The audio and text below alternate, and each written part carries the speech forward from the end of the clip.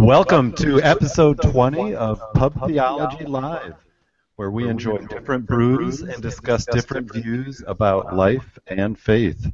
I am getting an echo here. Anyone else? I thought it was part of the heaven episode. Absolutely. That's just you and your brain. Awesome. Welcome to episode 20. How did we get to episode 20? It feels like we just started this last week. Exciting to see that here we are at episode 20. And tonight's episode, number 20, is brought to you by our official sponsor, Craft Beer Cellar. Craft Beer Cellar is a family of retail craft beer stores focused on amazing beer, hospitality, and education with 25 locations in 11 states across the country. Visit craftbeercellar.com for a location near you. And you can win some free beer from Craft Beer Cellar by joining in on our conversation. You can follow us on Twitter at Pub Theology using the hashtag PTLive. Comment on Facebook, facebook.com/pubtheology. Any other place you might find us, maybe Google Plus on our Pub Theology Google Plus page. Comment anytime on the episode, and at the end of the month, we will pick a winner for the most, what are we doing? The wittiest, the most engaging comment. Pretty much just the one we like. purely subjective selection of our winner. So know your hosts here. Exactly. So watch us live every Tuesday night at 9 p.m. at pubtheology.com/ptlive, or you can listen on SoundCloud, Stitcher, iTunes, anywhere you get your podcasts, you can find us.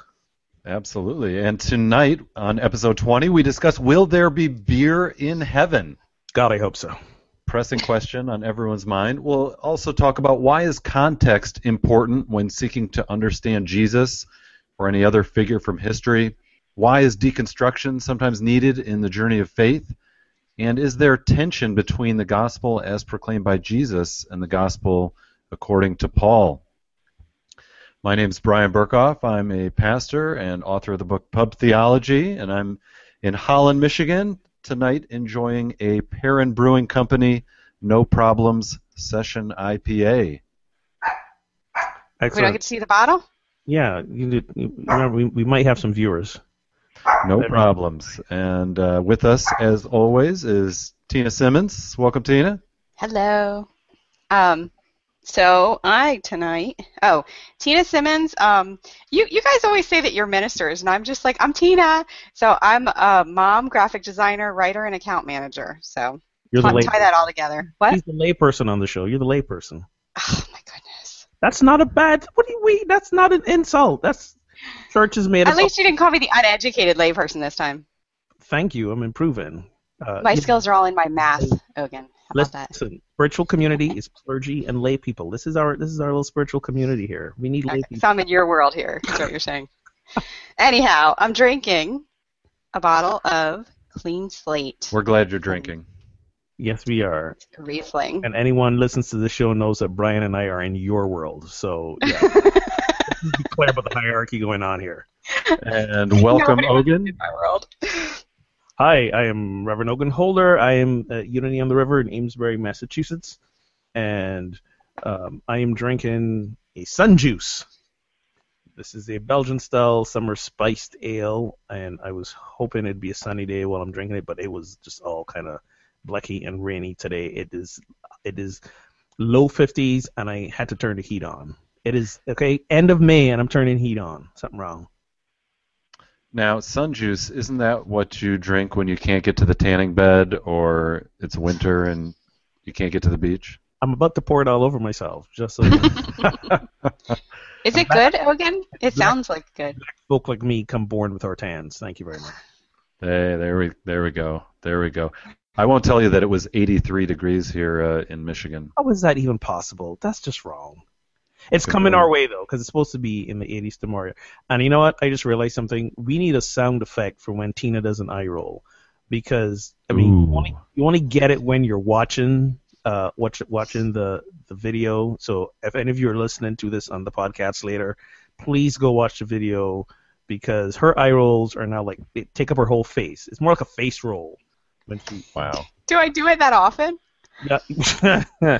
I'm going to plead the fifth on that one. See, this goes back to our whole discussion in the pre-show, where I don't have that ability like Brian does to not facially react to things. We call it a filter in the real world. You don't have a facial filter. I don't have a facial filter, yes. No, you don't. Well, that's okay. I don't have a verbal one. We all have our weaknesses. So you had 50 degrees. I even made it to the beach today. Had a guest in from California and had to show him that Michigan is not just about snow, and we actually have sunshine and beautiful sandy beaches. That's but awesome. In the end, he still went home to California. So as well as most of us will probably do. The answer to his question: this is absolutely delicious. Nice. Heavenly. I gotta put it in my Untapped app, but I don't have my phone on me, so I'll do that later. So what is the most heavenly beer you've ever had, or maybe the best beer you've ever had? Can you think of it, or if not, share your favorite style and what would make the best beer? Do shandies count? Wow, I think Why wouldn't they? We're just going to cut this off right now. Oh, come on, man. A shandy, it's a mix of beer and lemonade. Well, I know, but why wouldn't they count? Well, I don't love shandies. Because I mean, strictly, it's not like beer. It's kind of a diluted beer, but neither is Miller Lite, but people still drink that. Yeah, that doesn't count either. There may be beer in heaven, but there certainly won't be Miller Lite. No, there won't. No. Nothing by an American brewery that has the word light after it will be. All right. So go ahead. So a good shandy on a summer day.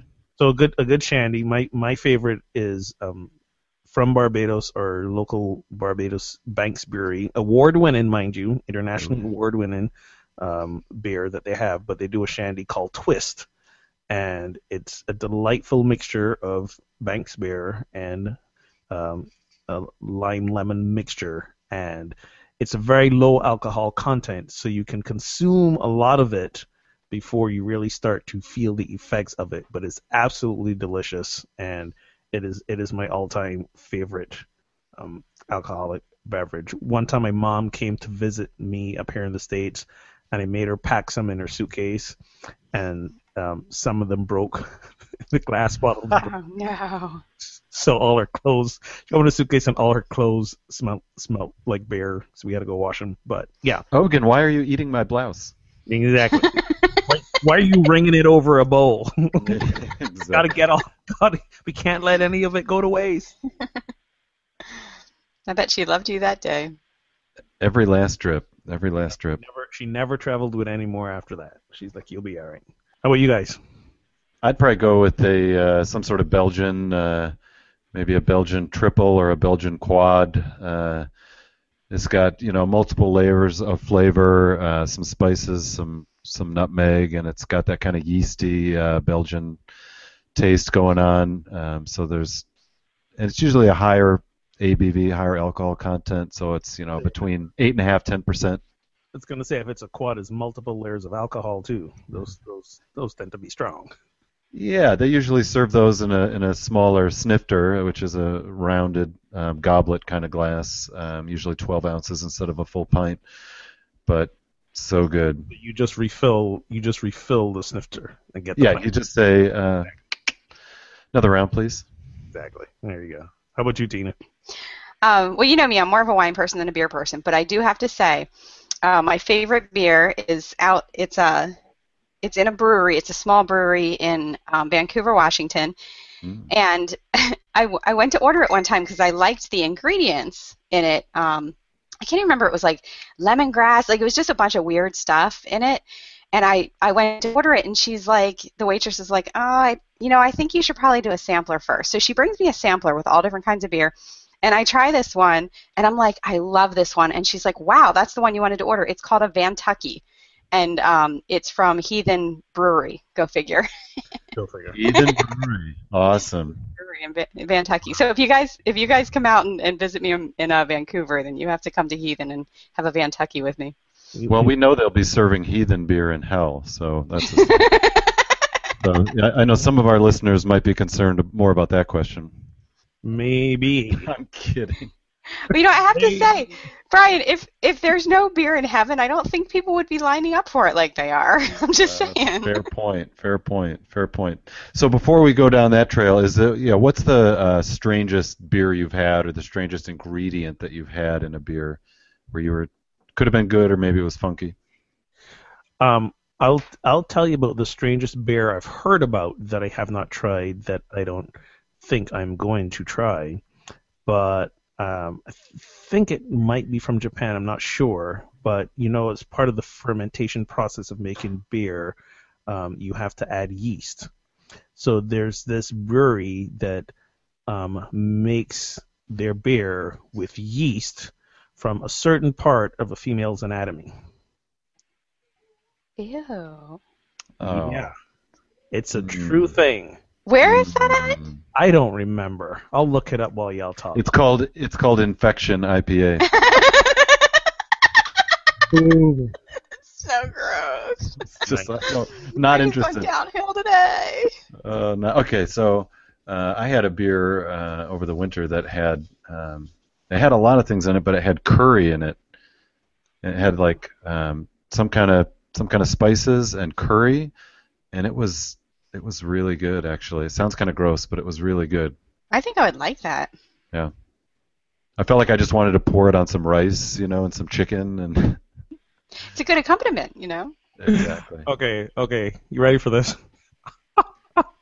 So the beer is called Yoni beer. Yoni, Y-O-N-Y. Y'all know what the word yoni means? Yeah. It's basically the Sanskrit word for vagina, yoni. Okay. There it is. And it's made from the yeast of a woman's vagina. It features a sour aftertaste, and it's made from, what is the company? I think it's just, I forget. There's nothing really right about any of this, so anytime you feel like not giving us more details about this beer, I think we'd all be on board with that. Okay, you asked. I'm teasing. Oh man, I'm only thinking of the listeners here. I'm sure you are. Oh my goodness. Oh, okay. I did How ask. do you find these things? I don't know how I find these things. It just, I'll be honest. I'll try anything once. There you go. This is an after show discussion. There you go. All right. So, will there be beer in heaven? We all kind of say, yeah, of course, but talk about that a little. Well, for me, since heaven is a present-day state of consciousness, there is already beer in heaven, and we're drinking it right now. Kaboom. Kaboom. I think beer is of this material world, and we will not miss it when we're not here. So you're implying that heaven is when we're not here? So heaven's a non-material reality. To me, yeah. Yeah. Okay. I tend to lean more toward a material reality and sort of either a renewed creation or a reincarnation type of deal. Wait, okay. So explain that. Say that again. Explain this, because that is shocking to me. You didn't answer the question. No, I want to hear. Let him go down this rabbit hole first, because that was a little shocking to me. Well, so heaven too is a material. Yeah, well, there's a biblical vision of sort of this whole creation being restored or renewed, and Apostle Paul talks about Christ reconciling the whole creation, the whole created order, and so pretty classic Christian idea is that heaven is not actually someplace we fly away to, or if we do, it's a non-permanent thing while we await sort of the renewal of all things, including the physical created universe, and that we then live eternally in sort of a renewed earth. And so all the best of our physical existence will be a part of heaven. So do you think there's going to be an apocalypse and like a complete destruction before that renewal happens? No, I don't. No. You think we're just kind of slide into it? Yeah, it's The details of how that's going to happen are a mystery to me. There's a lot of theories about it, but I don't sign on to a big dramatic apocalypse in which either everything is destroyed or in which, magically, trumpets and angels and Jesus come out of the sky and, roll back the scroll, as the old hymn says. In my mind, it's more of a gradual renewal that God's going to do through human beings. So what are we renewing to? Because renewal implies that it was working at some point. When was it working? That's a great question. I think before ask great questions. Before humans evolved. Before humans evolved. Nice. It was a literal paradise on Earth. Humans showed up and it all went downhill after that. So, to be honest, I have a lot of questions about what happens after we die. I don't hold a lot of strong, definitive views. But at least I'd like to think, whatever there is next, there's beer, there's the things we enjoy doing, there are people we care about, there is, if there's beer, are we still in this bodily form? Does our body still work the same way? Will we get drunk if we drink too much of it? That's a great question. Again, it's like that beer in Barbados. You can just keep drinking it, and it keeps tasting awesome, and you're not getting drunk. But you are getting a slight buzz. You just stay in that buzz, perpetual buzz. Right, there we go. I didn't say you didn't get drunk. I just said you didn't realize. You don't realize you are till you're there. It takes a while. It sneaks up on you. This bottle says, please do not operate heavy machinery or participate in a podcast while drinking. I knew it. Now you're in trouble. My goodness. Wait, is that me dinging? It might be. I don't hear any dings. Hey, we got some commenters on beer in heaven. Okay, go for it. There will be beer in heaven for you, Brian, if you're still in love with it, and conversation, if you can still converse. And then someone asked, will there be cats in heaven? Oh, no, we don't want to go down that trail. Taco cat. Save us. That was bad. It would be funny if we get to heaven and it's run by cats. That would be hilarious. Did you like, though, that the photo I used was of a beer on the clouds, and then there's this random cat in the clouds next to the beer? Of course. Yeah. What is that? Cat's in control of everything, don't you know? I think that's what it is. Yeah, is the cat in sort of a divine role, like overseeing sort of who gets into heaven and providing beer, that kind of stuff? Well, wasn't the cat a revered creature in a lot of mythologies, Egyptian mythology? The cat was pretty important. That's a good point. It would make sense if cats were running our election right now. Oh. Cats were like, okay, let's take this to the next level. You cats ain't seen nothing yet. So to go back to something you said Brian, that you don't have definitive ideas about what happens. Right. After death. Right. What are some of your undefinitive ideas, and how does the fact that you don't have a definitive idea inform how you show up now, how you live your spirituality, your Christianity? Does the afterlife even matter? Yeah, that's a great question. I think. For me, it's not a huge part of my faith or what I dwell on. I'm not believing in Jesus so that I go to heaven or so that I don't go to hell. For me, it's compelling to follow Jesus because of all the things he said and did that were relevant to this life, about loving my neighbor, caring for the poor, turning the other cheek, seeking peace at all possible opportunity. And so really, my faith connection at the heart of it is, yes, this sense of being known and loved by God, certainly, but then that needs to spill over into our world in such a way that impacts the very way we live as human beings, that impacts the social fabric and brings justice and reconciliation where it's needed. Will you be disappointed if when you die there is no heaven afterwards? No, because I think if there's not, then I will not have consciousness, and I won't have a brain or mind to be disappointed. So those are the scenarios. Well, I kind of heaven or no heaven and no conscious.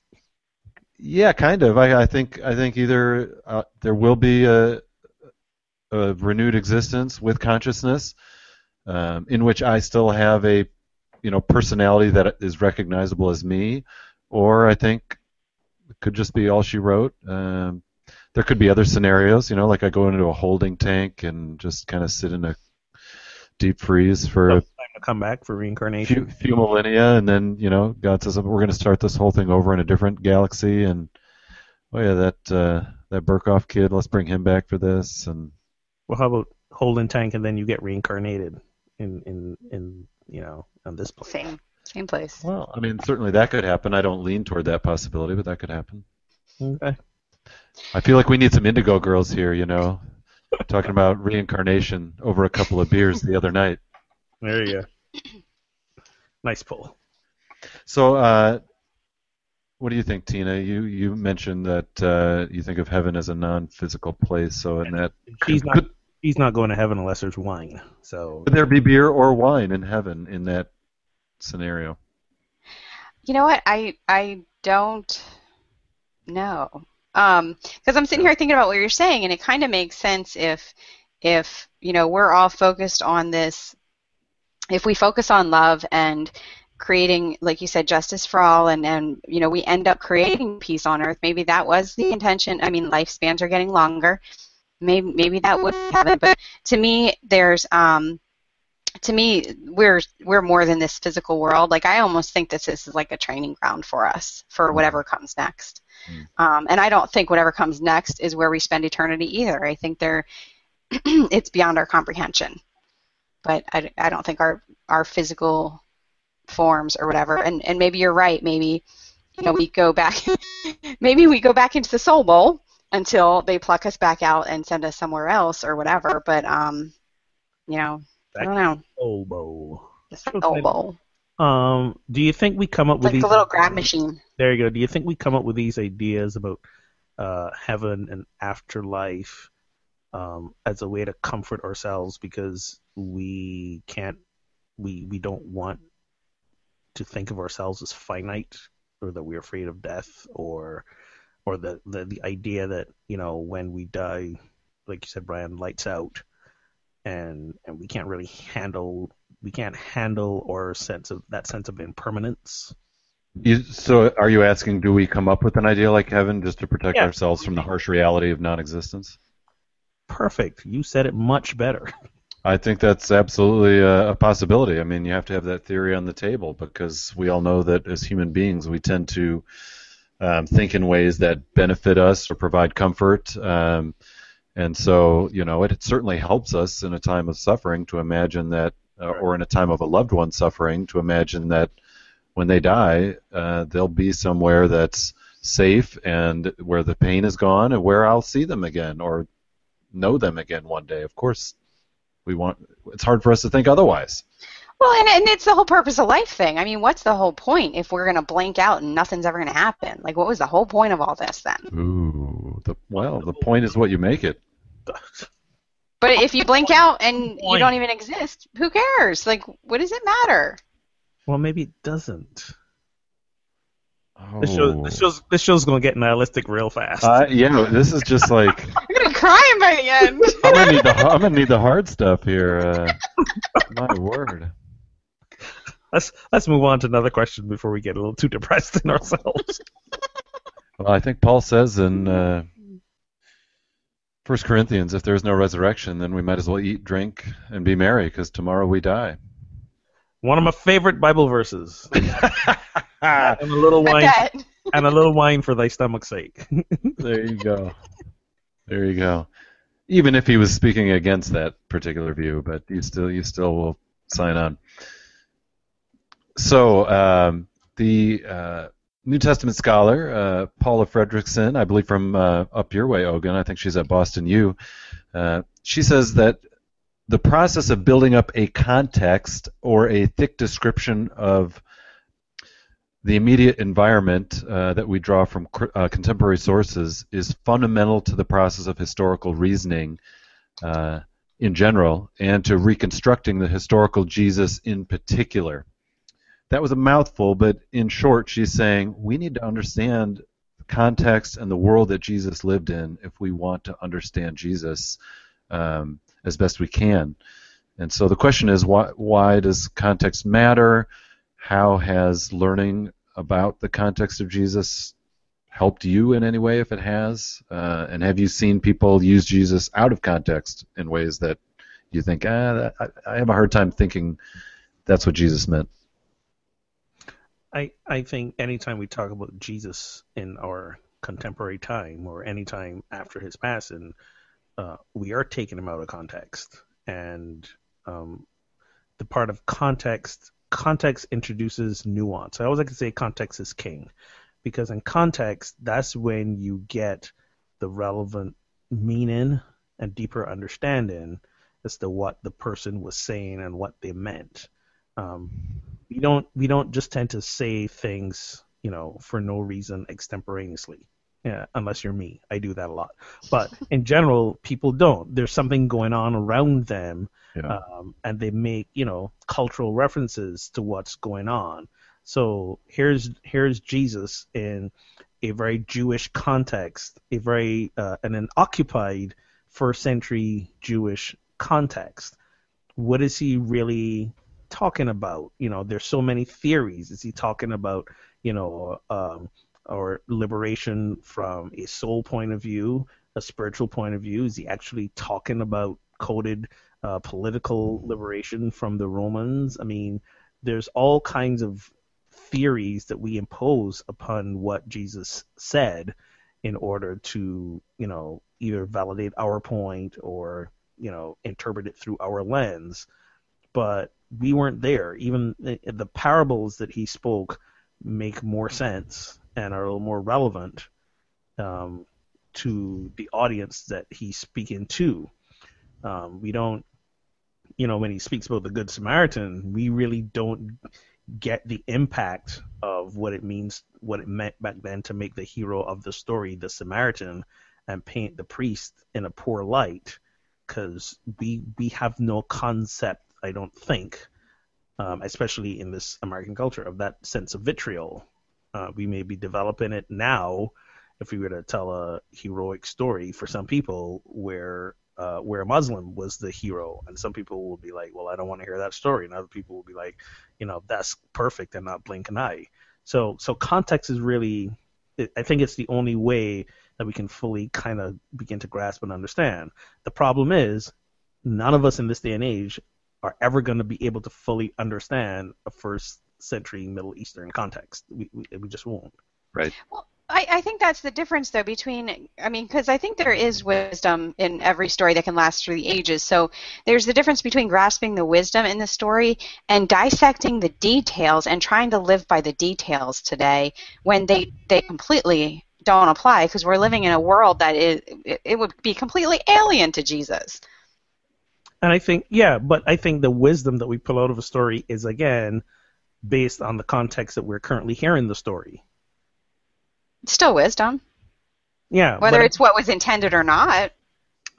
But if it's not the wisdom that was intended, then is that okay? I mean, if the story... It's a great question. I think as long as it's wisdom and it's based in love, it's organic. Everything is organic. And, like, Brian gets, different messages from the same story that I get, but it's meaningful and impactful to our lives. Like, it doesn't, I don't know how to explain it, but it can still be important without knowing the details of the time and place and why he was saying what he was saying. It's kind of like the classic challenge with poetry, right? With interpreting or understanding the meaning and symbolism in poetry. And poetry, like art, is kind of often in the eye of the beholder. And so one person may read a poem or hear a poem read and say, oh man, this spoke to me in this certain way. whereas the author of that poem might say, that's not what I meant at all. So where is the true meaning of the poem? Is there a true meaning of the poem? Is it what the author intended? Is it the one the reader derives? Those are all questions that are also in play when we're reading ancient texts, because obviously the initial writers had something in mind, and then the Jesus that they're drawing upon, if we're talking about the gospel text, they had, Jesus had something in mind, but then they're writing years later, so how much are they catching verbatim? How much are they interpreting through a theological lens, depending on their audience? There's a lot going on. There is, and yeah, we know that the authors of the Gospels, wrote with their particular slant in order to make Jesus show up a certain way. Totally. But a lot of what I think happens, and I don't think there isn't any Jesus-based movement that's not guilty of this, is that we've come to interpret Christianity in a certain way. Mm-hmm. Whether, on one spectrum, fundamental evangelical, or on the other spectrum, New Thought movements like Unity and UU, this is how we've chosen to interpret Jesus' words, and then we put Jesus into that mold and make him fit that mold. So, that's why so many, we all talk about Jesus differently and why he was here, and this is what he said and what it really meant. So in many ways, we're kind of all, I don't want to say making this up, but we're all imposing our interpretation and belief onto Jesus. And because we weren't there and in that context specifically, we have kind of no idea that what we're saying and imposing on him was kind of what he meant. So in a way, I don't want to say it all makes it meaningless, because it doesn't, because right. Whatever interpretation we want to hold onto ushers in our own, some kind of spiritual transformation within ourselves. So in that regard, as like Tina was saying, if it's a wisdom that we have created that's apart from the original thing, it still serves a good purpose, as long as we are clear that that's what it is, and not like definitively this is what Jesus meant. I mean, we can't even definitively say right. This is what Jesus said. So if we can't even start with what he said, how can we even broach into what he meant? Yeah. And go ahead, Tina. No, you go first. All right. Well, I was just going to say, we know that even after Jesus would share a parable or a teaching, often his own audience didn't understand him. The people who were sitting right there, were like, what in the world did he mean by that parable? We don't have any idea what he's talking about. And so I love how, we often think, well, we get it. We know, with kind of a wink and a nod to Jesus, we know what you meant, even though the people sitting there right with you in 32 AD, along the lake in Galilee, they had no idea what you were talking about, but we know. That would be 28 AD. I know where you get 32 from. Yeah, it's a ballpark. Get your dates right, man. Well, some believe he died around 33 or 30. Brian, did you see the giant eye roll on that one? Yeah. Exactly. The camera shifted a little bit. So I guess if only I could get the context for that eye roll, I would understand it at a deeper level. So I guess my whole thing, though, is if that's the case, then why are some people so adamant that they understand Jesus so well that they feel like they're allowed to speak for him? Because of the meaning, because of what it means to them, the meaning that it has for them. And the fervent belief in that, and it's weird to be very objective about it. So for myself and the way that I've come to, or the interpretation of Jesus and his sayings and his works, the one that Unity holds on to, that metaphysical approach to it. That's the one that works for me in my context, my belief system, the one I comfort with. I'm very clear that it's just that, an interpretation. So it's sometimes a stretch to believe in something that you then can objectively say this may not have been the thing that the originator intended. You get what I'm saying? That puts you in a weird place. How do you reconcile that? I believe in this, but that's not maybe what they meant. Yeah, what do you think the role is, Ogun, for especially preachers or teachers of the Bible in giving that sort of caveat that, well, here's my understanding or my take or my interpretation, but there may be more to the story, or I may be getting this a little bit wrong, or maybe even a lot wrong. So for me, the bigger question is, why are people sitting in front of us in the first place? Like, why are people coming into churches and spiritual communities? Those that are still coming. That's a whole other discussion. Why are they coming in? Are they coming because there's some yearning within them for a deeper relationship with the divine? Are they coming because, that's what we do on a Sunday morning culturally? We go to church. Are they, what are the reasons they're there?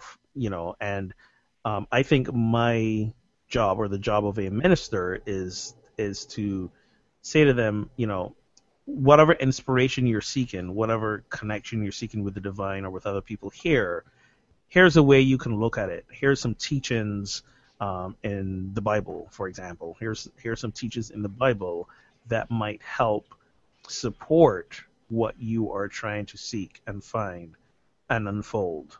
So you're a therapist with different tools, is what you're saying. No, I wouldn't say that. What I'm providing is the spiritual context for their life. Not providing, but yeah, in the sense that's what I am. So here I am thinking that we have different aspects of ourselves. We got the mental, we got the physical, we got the emotional, and I believe the spiritual is just as valid an aspect. So I work in that spiritual context. Back to the context question.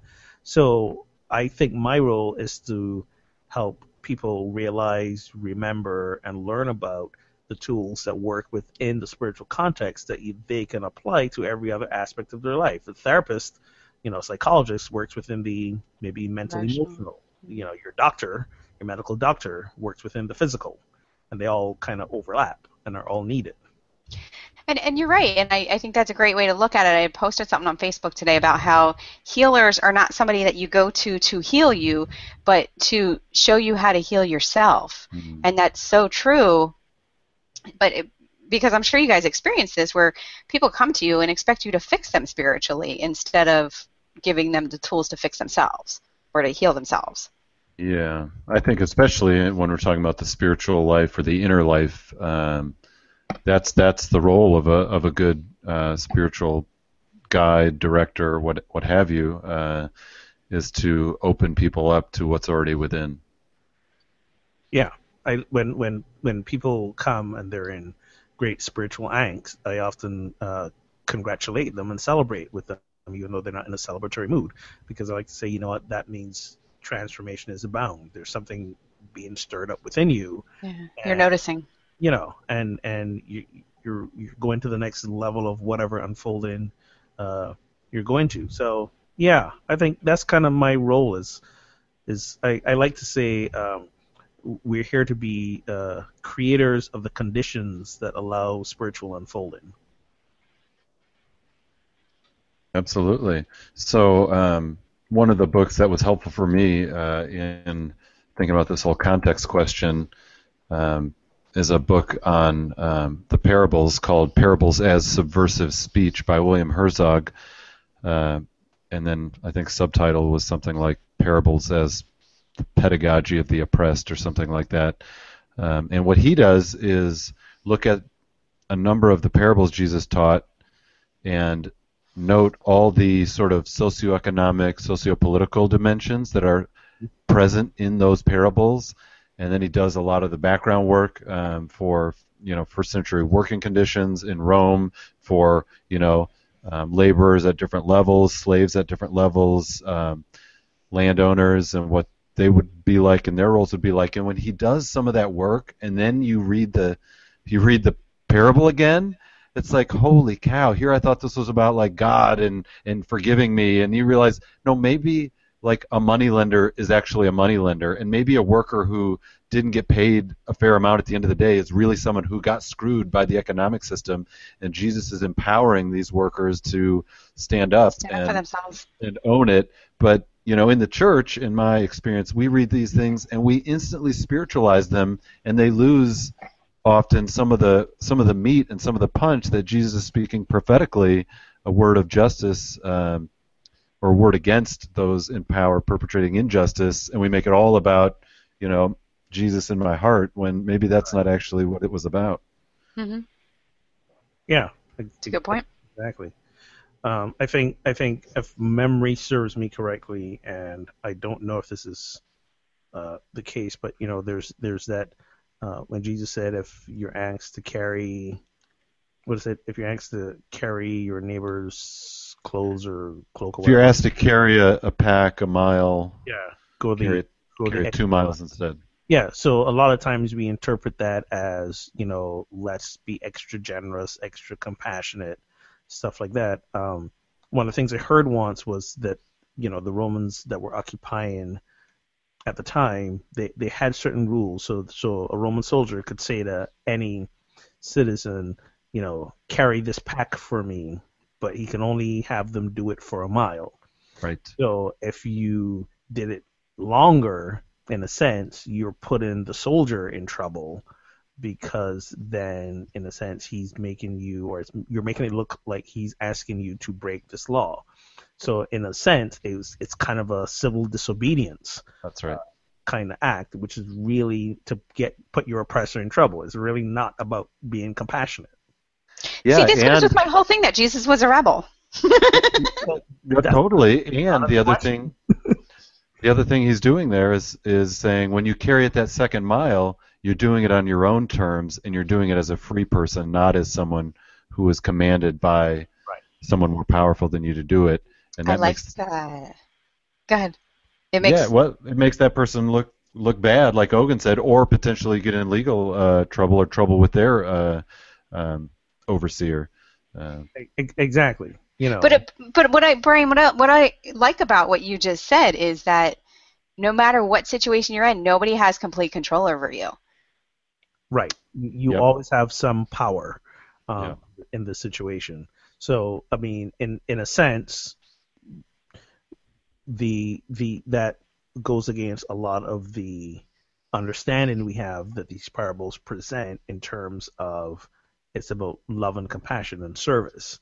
And here it is about, like you said, being subversive and being rebellious in a fairly, nonviolent way. That's right. That's right. Being nonviolent or peace-loving doesn't mean get rolled over always. And that's the kind of stuff that, let's be honest, led to his eventual crucifixion, because that's great point. Yeah, they don't kill guys who are just around, in flowing robes and telling everyone, let's hug and live in peace and harmony. When it comes to occupation, the Romans were fairly benevolent in terms of, pay your taxes and don't stir up trouble, and we'll be okay. Once you stir up trouble, they'll flatten your whole town. But if you just did that, you were kind of okay. And they were, they didn't make you take on their religion. They didn't, their customs, their ways, like some occupiers will, not giving them a free pass by any stretch of the imagination. But it just goes to show, if Jesus got himself crucified under Roman law, he obviously stirred some stuff up, not just with his people or the Jewish authorities, but with the Romans as well. Did you guys read was it Zealot? Did you read Zealot by Reza Aslan? I need to read it. I have a friend reading it right now, but I have not read it yet. Great book. One of the things he talks about was that I love was that whole story with Jesus in front of Pontius Pilate, that probably never happened, because Pilate was a man who was historically notoriously cruel, and he didn't think nothing about signing off on the death of 100 people a day. It was nothing for him to do that. So for him to meet with this single person whom, local rabbis weren't happy with, and then to find no fault with him, was not something the historical Pilate would have done. Pilate would have, people would have brought a list of, here's the rabble rousers, and Pilate would have been like, okay, here's my signature, go crucify them, end of story. He's not going to take an audience with, some Jewish rabble rouser.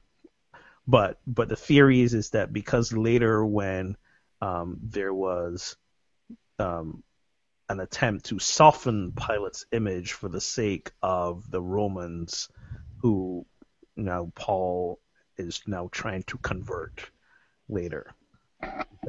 Because Paul and his writings and his teachings, the writings at least, they predated the Gospels, even though right. They need to put the New Testament in chronological order. Wouldn't that be so interesting? Our minds would be blown a little bit. It would be. That's a great point. I think people would start picking it apart more, though. That's a great point. Because the inconsistencies would be more obvious. Trust me, there's enough people picking apart the New Testament. That's not going to be the issue. Yeah. But people read it. I think the general understanding is that these Gospels were written before Paul's letters because they speak of Jesus' life, where the letters of Paul, and to get to your later question about Paul and his version of Christianity, that all his stuff predated these Gospels, because Paul was determined to be the face of this Christian movement. And in the book, I think it's in Zealots still, or maybe it's another book I read. There's this thought that when Paul showed up and wanted to be like the face of that early Christian movement, which was being led by Jesus's biological brother James, they were all like, "Dude, who are you? Like, because you're a converted Roman, you think you're gonna come in here and run the show and we here all the time? No, we're not having it." So Paul, in a huff, basically says, "Well, if y'all not gonna take me, I'm gonna go out and speak to everybody else and get my audience that way." And that's why he's out walking around converting everybody else based on his understanding of Jesus' message, which he was not around for. So, I mean, when we talk about context, this is my if I have fault or hesitation with putting too much emphasis on Paulianity, Christianity according to Paul, is that he wasn't around to hear Jesus' message. He's forming his own Christology on secondhand information. Some would say he had his conversion experience, so it was firsthand information, but let's not. Yeah, he says in Galatians, the gospel that I received, I got from no human being. I got it from the source. I got it directly from God. Anybody can claim a mystical experience. Well, and I have to say, out of all the people in the New Testament, I am most skeptical about him. So just Brian, because here's my theory.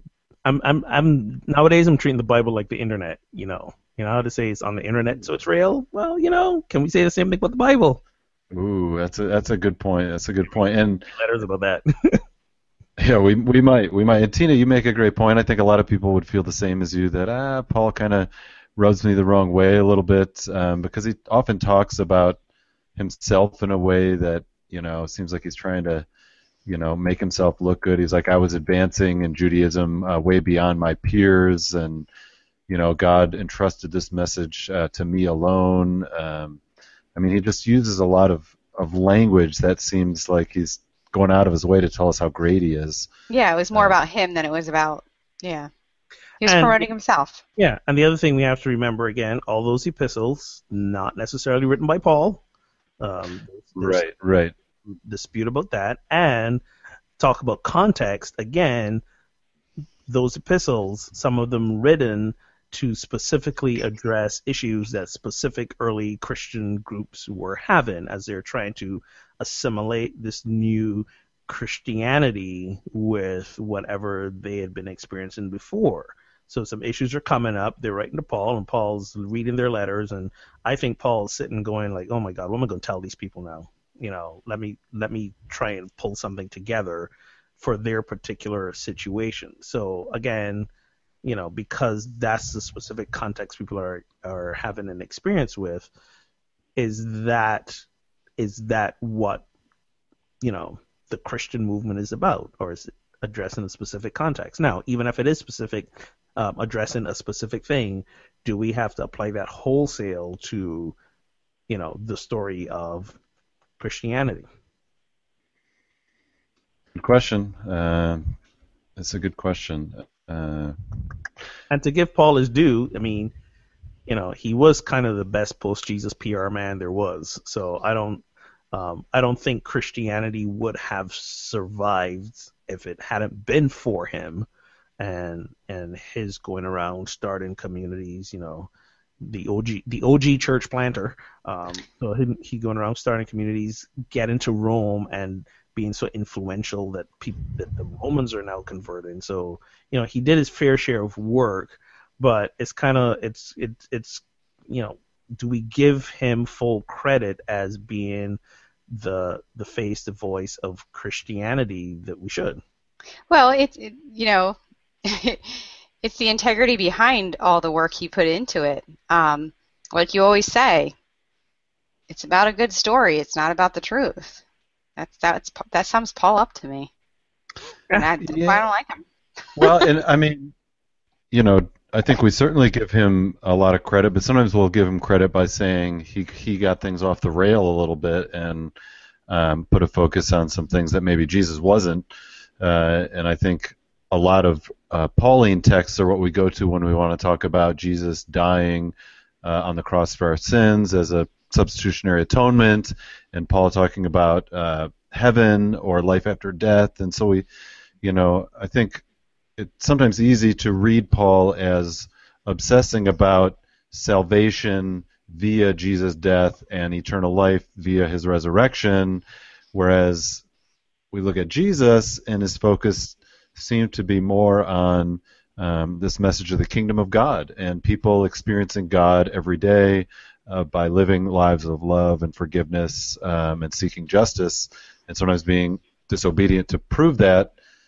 And so it feels like was one a totally spiritual thing and one more of an earthly thing? Yeah, Brian, it feels like when you say it like that, it feels like Paul is the one who tainted Christianity. He's the first one that planted that seed. No, I wouldn't say tainted. I think what Paul did was expand upon it. I think because when you... In what way, Ogun? Well, let me explain. I'm getting there. So when you read the epistles, they are addressed very specific issues about marriage, about the relationship between slaves and their masters, about things that happen in church, about the deacons in the church. They're very specific issues. So basically, it's like Jesus came, he had this great message about, all that wonderful stuff Brian just said, which I don't remember because it's late and I'm tired. And you had beer.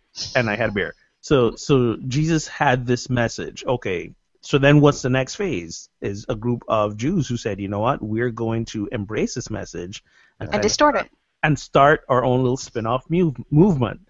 So now this little spin-off movement, the early Christian church, which probably still isn't being called Christian yet, right, is starting to spread, starting to grow. And now they're saying, well, okay, we have this belief system, but here's the issues that are coming up now. How do we put these beliefs and teachings that Jesus said, how do they apply to these nitty-gritty specific situations? Who are we going to ask about this? And here's Paul providing some answers. So that's what I mean by expansion. He's taken it from something that's a little more nuanced and esoterical that Jesus might have shared to here's some nitty-gritty daily day-to-day stuff that we have in our lives.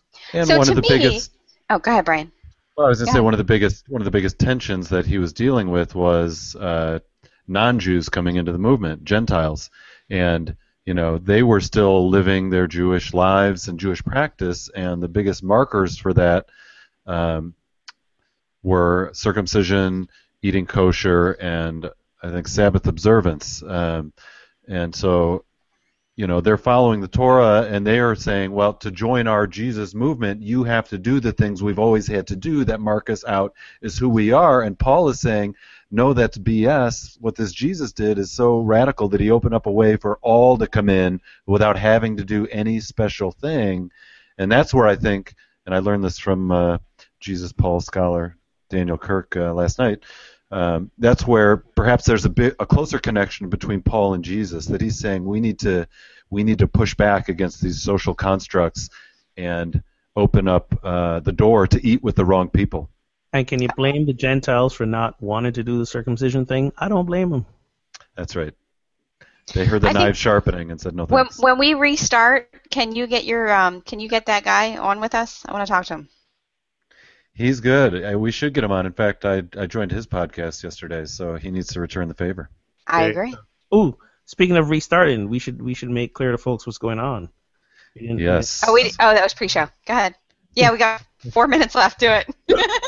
So it is episode 20, and we've had a nice strong run, I think, since January, doing this weekly, and we've all got some summer plans and things happening in our lives, a bit of travel or other things, and so we're going to take a little break first part of the summer, but we will be back in August, rip-roaring, ready to go, bringing you the insightful and witty conversation you've come to covet each week from this show. And slightly buzzed. What is our return date? August 9th? August 9. Look for us back Tuesday, August 9, 9 p.m. as always. And to steal a bit from the pre-show, Brian kind of led with, and this is a great example of the importance of context.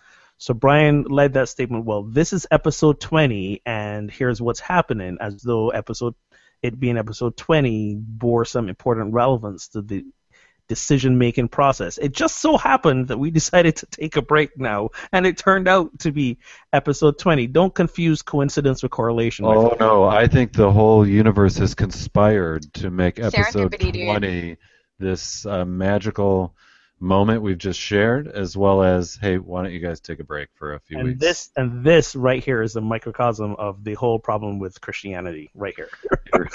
That's a perfect example. Is a universal confluence working out, or is it just we are just making connections where there were none before? Well, isn't that what it is, though, Ogun? Isn't that what I just said? Is it divine inspiration, or was it just this last sip of beer? Is it both and? Aren't they one and the same? One could argue. That's what I'm saying. Oh, is that what you were saying? Yes. Oh, yes, she's talking about a unity. This is a concept you should be familiar with, not a duality. You know what? Here's the truth about our movement called unity.